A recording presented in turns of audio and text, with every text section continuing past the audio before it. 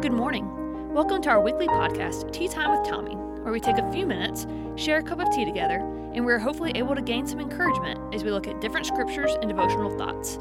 Today's podcast is brought to you by Honeybush Hot Cider Herbal Tea from Artful Tea.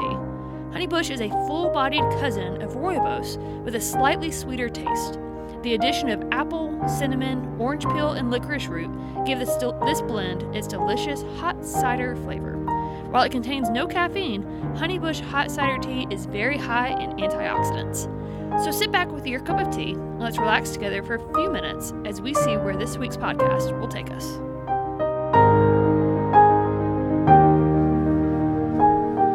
Good morning. A warm teacup welcome to all those who are joining in with us today. Last week was such an enjoyable time as we recorded live with our New Beginning Fellowship. I think that everyone really enjoyed our time together. I know that I certainly did. And who knows, maybe we even picked up some more regular listeners. We started to look at words or phrases that might be misunderstood or ones we just aren't that familiar with or really know what exactly they mean in scriptures. So continuing on that path today, I want us to delve deeper into the understanding of the word hyssop in scripture. Now, at first glance, there's really nothing special about hyssop. In 1 Kings 4:33, Solomon spoke about, he said, a tall growing cedar of Lebanon and the hyssop that grew out of the wall. This, of course, shows us the opposite ends of the spectrum from big and beautiful to small and stark, but he just kind of cast it off. Hyssop is an herb that is native to the Mediterranean region. It's an evergreen plant that originally grew in southern Europe and the Middle East and Central Asia. And it's now classified as a garden herb and is part of the mint family. The hyssop plant is also a perennial, which means, of course, it can survive for several years with at least some new growth on it each season. It can grow to about 1.5 feet in height, and in summer its flowers bloom in different colors such as violet, white, and red. The valuable flavoring and medicinal properties of hyssop have been known for centuries. It is a distinctive, bitter taste that adds a warmth to foods like salads, fish, meat, and vegetables. And it's been used as an ingredient in desserts and honey.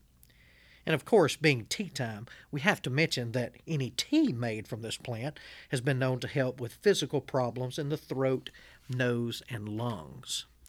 And it can also be applied externally to bruises on top of the skin as a healing balm. But for our purposes, and what hyssop is in Scripture, goes quite a bit deeper. Hyssop, that bushy plant that again generally grows in an arid, rocky place, had a principal feature.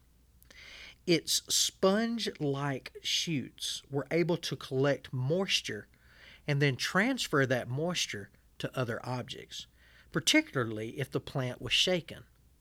This simple but effective ability to collect and disperse liquids made this quite suitable for the most significant functions in both the Old and New Testaments. Looking all the way back in the Old Testament to the book of Exodus in chapter 12, the hyssop is used at the very first Passover. It is taken to spread the blood across the door frames. In Leviticus 14, verses 4 through 7, the hyssop and the blood are again used in the ceremony cleansing of the leper. And then in Numbers 19, hyssop is used for cleansing someone who had touched a dead body. So when the Hebrews used blood-dipped hyssop leaves to mark the doorways of their homes, what that was signifying is that God had set apart his people as pure, as not targets of the judgment that he was about to deliver. For us today, let's continue looking in the Psalms to an instant where King David shares with us about hyssop. We're going to look at Psalm 51, so I hope you have your Bibles. Psalm 51 has 19 verses in it, and I'm not going to read all of those just to be sensitive to our time, but we're going to carve out only about 7 of those verses. But even from those 7, we're really just going to scratch the surface of one verse again for time's sake. But I hope you have your Bible and join with me as I begin reading Psalm 51, and I will start in verse 5. I think you'll be familiar with this. Behold, I was brought forth in iniquity, and in sin my mother conceived me. Behold, you desire truth in the inward parts, and in the hidden part you will make me to know wisdom. Purge me with hyssop, and I shall be clean. Wash me, and I shall be whiter than snow. Make me hear joy and gladness, that the bones you have broken may rejoice. Hide your face from my sins, and blot out all my iniquities. Create in me a clean heart, O God, and renew a steadfast spirit within me. Do not cast me away from your presence, and do not take your Holy Spirit from me. Restore to me the joy of your salvation, and uphold me by your generous spirit. Then I will teach transgressors your ways, and sinners shall be converted to you. Again, such a packed passage of Scripture, but we're going to focus primarily on verse 7, where King David is echoing here the spiritual significance of hyssop in this prayer for deliverance to the Lord. David is not referring to a physical cleansing as he writes. He is asking God to cleanse him spiritually. As you'll remember, Psalm 51 is David's prayer of repentance after he has sinned with Bathsheba. And within this prayer, he expresses the supreme confidence in the faithfulness of God to forgive. And we come to verse 7, and he says, "Purge me with hyssop." Now, for some, it might seem like an odd request to ask God, of course, unless you are familiar with the Scriptures.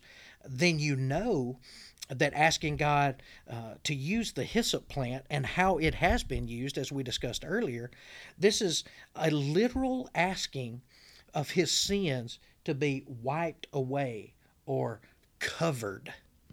David expressing his confidence again in the power of God to restore him, and he uses that word purge. Now, one definition of the word is to rid someone of an unwanted feeling, memory, or condition, typically giving a sense of physiological and emotional release. Purge as the verb, meaning it is an action that David is requesting God to actually do to him. The NIV translates Psalms 51:7 as "Cleanse me with the hyssop, and I will be clean. Wash me, and I will be whiter than snow." Purge, cleanse with the hyssop. For David, the hyssop was a means of cleansing his sins. Basically, the hyssop branch is a means by which the blood of the sacrifice was transferred to the sinner. Now let's look to see where hyssop shows up in the New Testament for just a minute. I'm wondering right now if any of you remember. If we were only sitting with the New Beginning Fellowship again, I wonder how many hands might go up. At home, I hope you're thinking about it. But as we look into the New Testament, we can go right to the cross, the crucifixion of Jesus. In John 19, beginning in verse 28, after this, Jesus, knowing that all things were now accomplished, that the Scripture might be fulfilled, said, "I thirst." And now a vessel of sour wine was sitting there, and they filled a sponge with sour wine, put it on hyssop, and put it to his mouth. So when Jesus had received the sour wine, he said, "It is finished." And bowing his head, he gave up his spirit. Now stay with me for just a minute as we're going to look at all the symbolism that's shown right there in those verses. Jesus drinking the sour wine. All the way back in Psalm 75, it states that, "For in the hand of the Lord there is a cup with foaming wine, well mixed, and he pours out from it, and all the wicked of the earth shall drain it down to the dregs." And then in Matthew 26, Jesus prayed, "O Father, if this cup cannot pass away from me unless I drink it, your will be done." We see that the cup of sour wine that Jesus drinks on the cross, it's representing the cup of God's wrath, which we all deserve to drink because of our sins. The cup that could be taken away from Jesus even if he didn't drink it, but it's the cup of God's wrath that could not be taken away unless Jesus drank it on our behalf so that our sins could be forgiven. Notice, though, that this wine representing God's wrath was transferred to Jesus on the hyssop branch. That hyssop plant, that sour wine symbolizing, again, the substitutionary death of Christ on our behalf, dipped in the wine, touched to his lips. It is finished. Christ died in our place. Jesus drank the cup of God's wrath that we were supposed to drink. There's no doubt. There's no way that it's accidental. God ordained that the hyssop branch showed up right there at the crucifixion to remind everyone who was at that point watching that all those times in the Old Testament, all those times in Scripture, all those symbolic rituals in the Old Testament were pointing to this moment. God was reminding his people. God's reminding us. It was not the blood of the lamb spread over your door frame with the hyssop that allowed the angel of death to pass over when they were leaving Egypt. It wasn't the blood of animals that Moses sprinkled with the hyssop that appeased the wrath of God. It was the coming of the shed blood of the perfect, sinless lamb, the Son of God, whose blood cleansed our sins. God led them out of Egypt. God paid the price for rebellion. And the hyssop and Christ in the Old Testament, the symbol, now looks at it with one symbolizing fact: Jesus Christ, our Savior. I didn't mean to jump into preaching there. I'm sorry. Looking back at David, he may not have fully understood what he was saying here in Psalm 51, but he prayed, "Purge me with the hyssop." He was praying that God would release him of the judicial, of the emotional, of the physical, spiritual burden that he was under because of his sin. We are by our very nature sinful, and we cannot fix ourselves.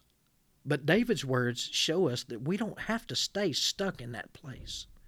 If we'll just admit our need for God's touch and humbly ask for his forgiveness, he will bring about that deep cleansing. The shed blood of Christ on the cross has made us righteous before God. Hebrews describes an exchange in chapter 9, verses 13 and 14. The blood of goats and bulls and the ashes of a heifer sprinkled on those who are ceremonially unclean sanctify them so that they are outwardly clean. How much more then will the blood of Christ, who through the eternal Spirit offered himself unblemished to God, cleanse our consciences from acts that lead to death, so that we may serve the living God? Like David, we'll find ourselves lifting up praise and worship. We'll be giving testimony. We'll be desiring to help others know God more. We can't measure the joy and thanks. It would be impossible. The hyssop plant symbolizes the chance that God offers to be washed clean of sin. It's also a reminder that he uses everything, including our failures, including those times where we miss the mark and we end up making a mess. He can use them for our good. Be encouraged today. We can be clean from a purging of the hyssop, but only from the branch that's dabbed with the blood of Christ. Thank you so much for joining us on this week's podcast. Have you ever really given much thought to hyssop before today? A word that easily goes unnoticed, yet it is found throughout Scripture as a symbol of cleansing and purging. In moments when God's wrath is present, we find hyssop pointing us to God's grace and mercy. Hyssop reminds us that we don't have to stay stuck in our sin, our failures, our brokenness. Hyssop points us to the truth that God offers cleansing as he applies the blood of the Lamb to our lives. Purify me with hyssop, and I shall be clean. What a reason to rejoice. We look forward to spending time with you next week, but until then, may your cup overflow with his blessings.